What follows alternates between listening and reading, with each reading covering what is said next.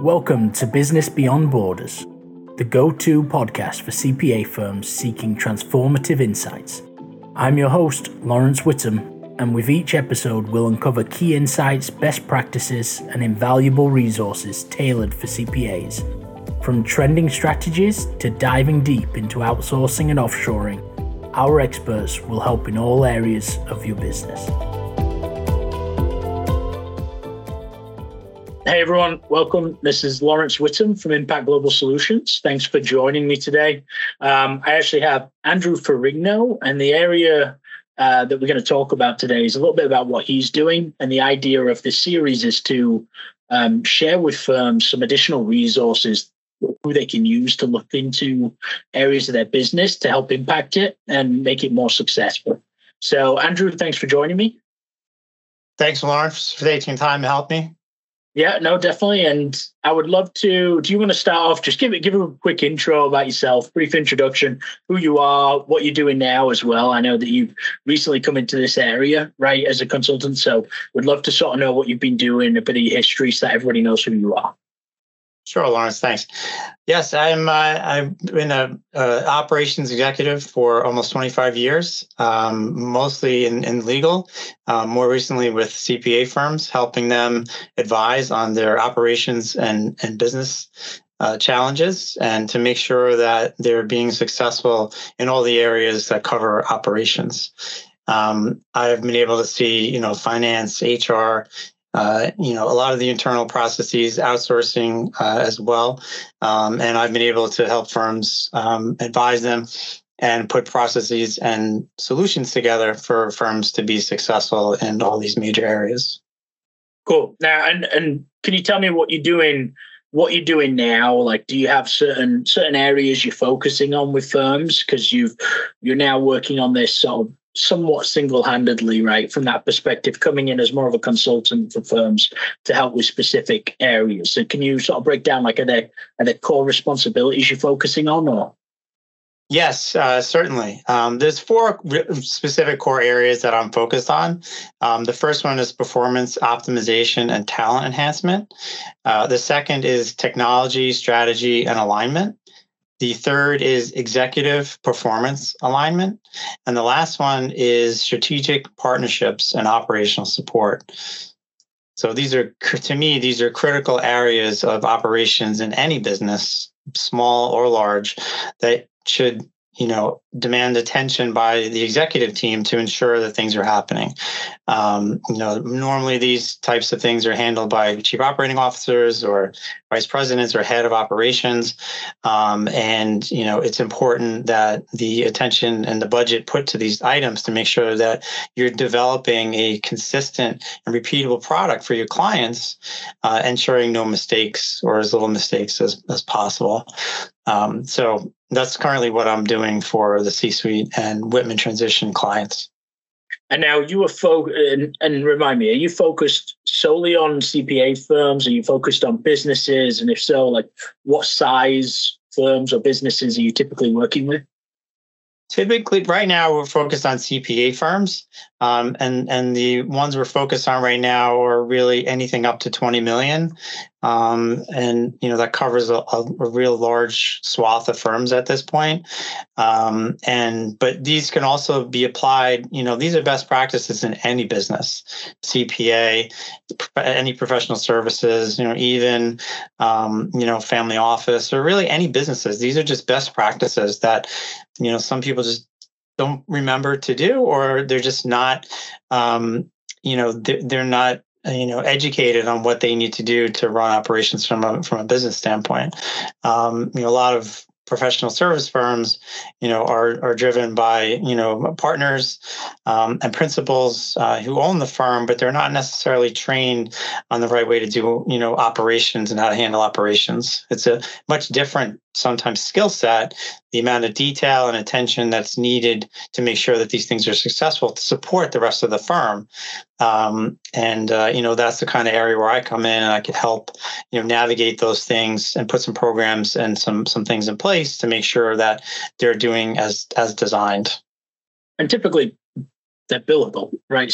So they're also have a priority of working sort of in the business rather than on the business, right? And again, picking up who does what is a common area, right? It's difficult for a lot of firms until they reach a certain size to actually separate the partners into working on the business rather than in it, right? So now, so you went over sort of 4 core areas. So let's sort of start at number 1, right? So like, can you explain a bit more as to like the performance optimization and the talent enhancement? Like, what does that really entail when it comes to a firm? Like, what do you mean by that?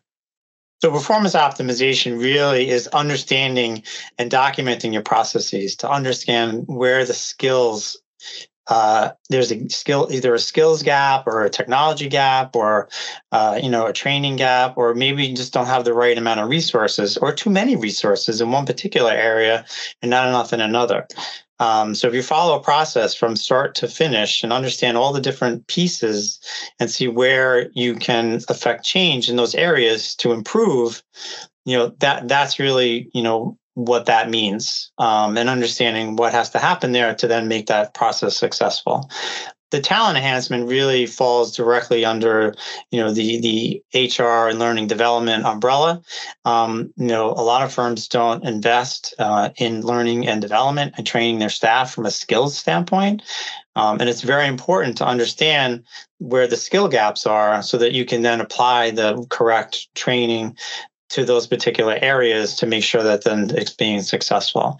There's been so much change in technology and business and processes, in the past few years that sometimes it's very difficult to keep up. But identifying it is really the first step. And then what you need to do to apply to adjust to close the gap is something different. And that's going to be a business decision. And in some cases, you may take some of these processes and either stop doing them because they're inefficient, they don't make sense, or create a new process, which then needs additional technology or training, maybe to take up, some of that gap.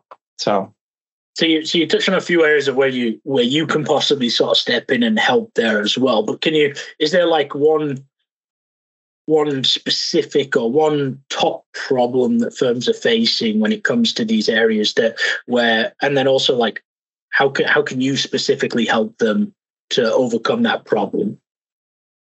Yeah. So to me, HR is a very underfunded particular area.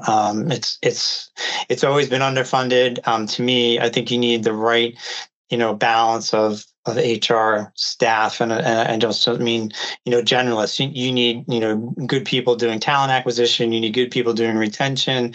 You need really good people understanding what the gaps are and the skills are, and understanding client needs to make sure that you're hiring and getting the right people to do those particular tasks. So, to me, HR is a key focus area that sometimes goes unnoticed, but you really need to have a strategy for HR, and those are some of the things that I've helped firms do and restructure HR as needed, or bring in additional providers. Sometimes it's just even around benefits. If you don't have a good benefits, compensation person, typically that's also an area, especially now in this, in this job market, you really need to have a performance, benefits that align with the rest of the industry to actually get the right talent. So to me, that's just another example of an area that is also under-resourced. Cool. Now, and I think the second bit was more around like technology strategy and like how you align that within the firm. So when it comes, can you give me a bit more detail into that specific core area as to what it is initially? Sure. So, almost every firm uses some type of technology at this point for almost everything. It's not always that, you can't just throw a tool at it. I hear all the time that everyone says, oh, just buy this application or throw this at it. Oh, this will fix that problem. It's not always a technology solution that fixes things. Sometimes it makes things worse. If you need to understand what you're trying to address and then apply the technology to it. Otherwise, you're going to have complications later on down the line, and it's not going to be, successful. So that's one key area. The other thing for technology specifically is that it changes all the time. Constantly vendors are sending updates and patches. And there's a gap between a lot of the programs that are used out there that sometimes are not identified at the start of using this particular vendor or particular software.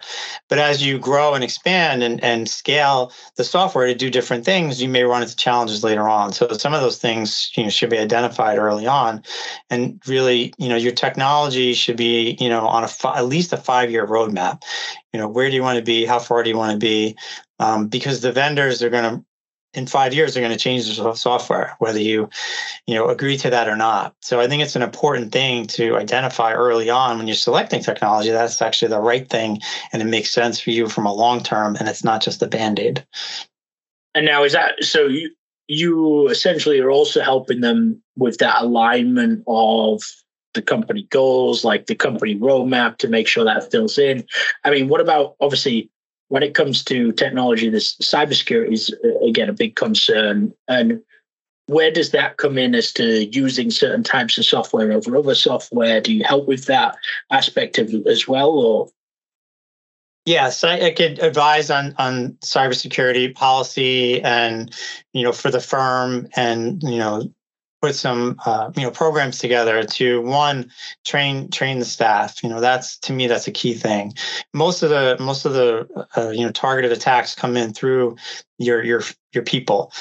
So having regular trainings, having education, and so the second part of that is making sure you have a outside provider to make sure that they're doing testing, and making sure that your staff is passing those, and also that your technology is passing all of these security assessments. It's very important, obviously, from a litigation and a risk standpoint, that all of your applications and all of your training align with your cybersecurity insurance policy, which probably also requires a lot of these things. But your clients are also demanding. A lot of clients that we work with, they handle, very high level, high net worth people. And the information that gets handled within CPA firms, is critically important that it doesn't leak out into the wrong hands. And everyone knows what happens to that. But we want to make sure that all of that is secure. Again, some firms, do a good job at it, but really getting, connecting with an outside advisory company who does, this type of thing. You also should have somebody who also does mitigation and risk, assessment if you do actually, come across a breach. It's good to have that person or that company in your back pocket to make sure that, they're around and they can help, when needed. Yeah, you're not running around from them when the problem actually comes up. It's you've got them on speed dial, essentially. So, and hopefully you never have to press that button, but sometimes you do. Unfortunately. Yes, and it's becoming more. There's more litigation coming down now too about reporting these types of events. And it used to only really cover like financial institutions, but now it's a state by state, and there's some federal guidelines out there now that you have to report all this to your shareholders and your clients, and so there's a very detailed and regulatory process that people need to use to get this information out there when you do have a breach. So it's important to have someone advise and guide you through that. In addition to that, usually there's some PR, there's some public relations component in there too that people, that companies would need to utilize as well that can be helpful in these types of situations. Now, I think one of the other core areas that you mentioned is sort of around executive performance alignment, right? So when we talk about that, are you talking about more on the metric side of things? Are you talking about more on the people side of things? Like, what does that look like? I think it's a combination of both. I think that, as a business, your executive committee or your management committee should come up with whatever those metrics are for you to manage your business, whatever business that is. I think it's different for everyone. But, I know there's certain, industries that look at specific metrics, and those metrics should be adopted and communicated and publicized within the company. Say, these are the things that we're tracking. These are the things that we're measuring. And the executive board's decision his role is to look at those things. On a monthly or quarterly basis, whatever is determined, to make sure that everyone within the company is meeting those goals, and if they're not, what do they need to do to get there? And I think it's the operations, staff, and the people that are in the operations to understand those things, so they know what they're being measured on, so that then they could follow through and make sure that they're meeting those expectations or exceeding them in certain areas. So are there certain metrics that you would advise from, like, to the executives that they should prioritize, that would be definitely like most impactful for them immediately to see some sort of somewhat immediate traction from that perspective? Yeah, there are certain KPIs that certainly the executive board should be looking at from a business standpoint. But like I said, every business is a little different and depends on where they're at in terms of maturity.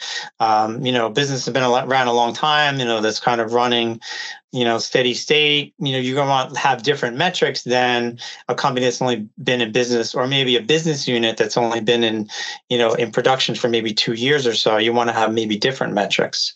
And in some cases, you want to revise those metrics to have stretch goals in order to get to the next level. So if the business unit is at 10% and next year you want it to be at 12%, then there's things that need to be put into place to kind of, to get to that level. But yes, those are some types of things that I could help advise on. Okay. And then the final area, the one of the core areas you mentioned was around sort of strategic partnerships and operational support, right? So when it comes to that, my assumption is you're not on the account. You're not helping from the operational support perspective, from going in and helping with taxes or anything like that. But also like the strategic partnerships angle, right? Where are you fitting in? Where are you helping them? And where are you helping the firms actually sort of like implement that area? Like, are you providing them third parties, or is it more you're advising as to these are core areas they should be connecting up with? Like, what does that look like? It's more on the latter. It's really, it's merely ensuring that, you're making the right decision and you're partnering with the right organization. There's too many choices at this point.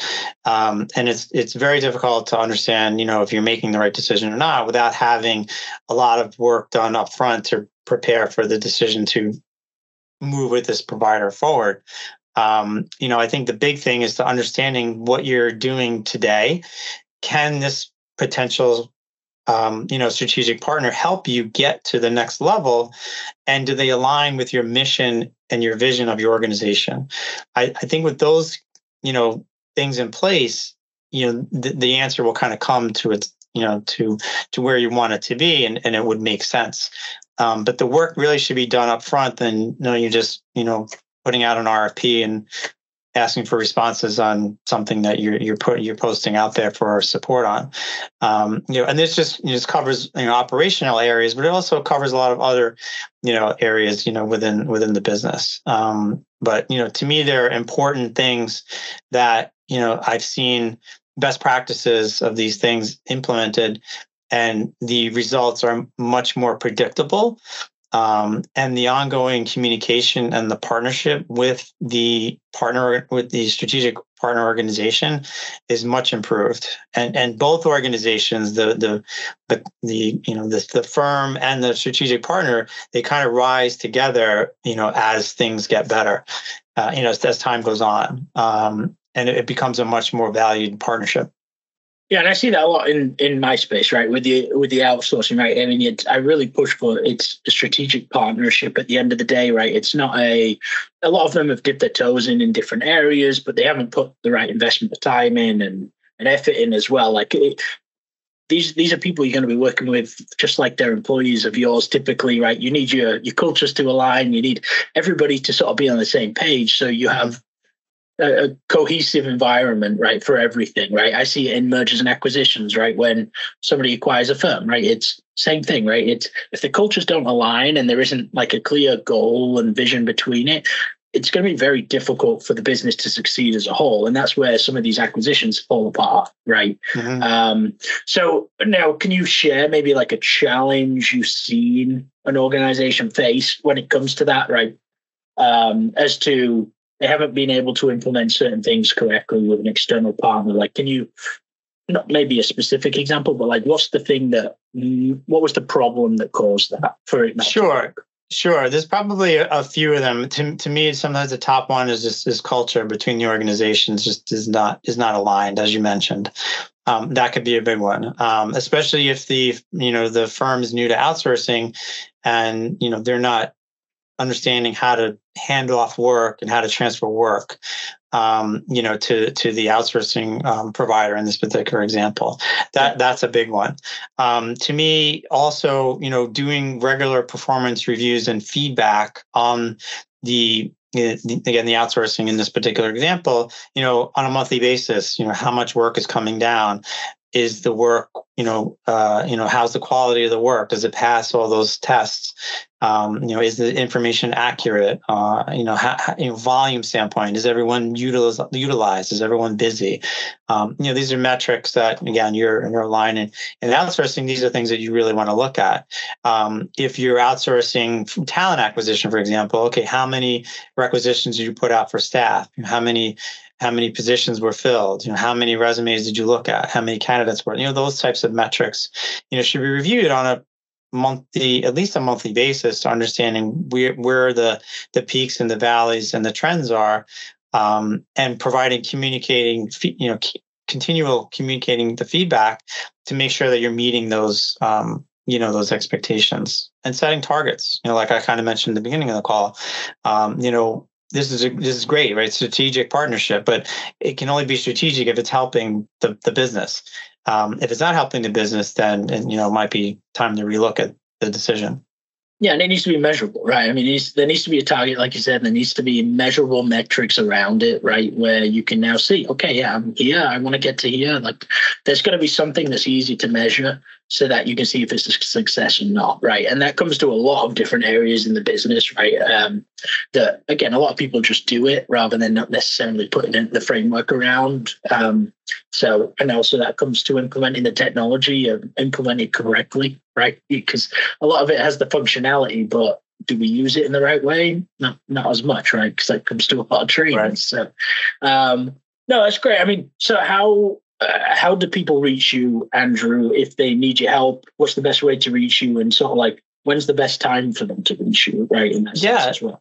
The best way to reach me is through, the Whitman Transition email, Ferrigno@whitmantransition.com. There should be a link in the post. And, my cell phone is, I think, listed in LinkedIn, but you can get me through LinkedIn. I'm on, pretty much anytime. I'm used to working multiple time zones, so it's not too much of a stretch for me. Perfect. No, and thanks everyone for joining. I hope you found it helpful, and look forward to seeing you on the next one. Thanks. Thanks, Lawrence. Thank you for tuning in to Business Beyond Borders. I'm Lawrence Whittam, and it's been a pleasure bringing you impactful insights tailored for the modern CPA firm.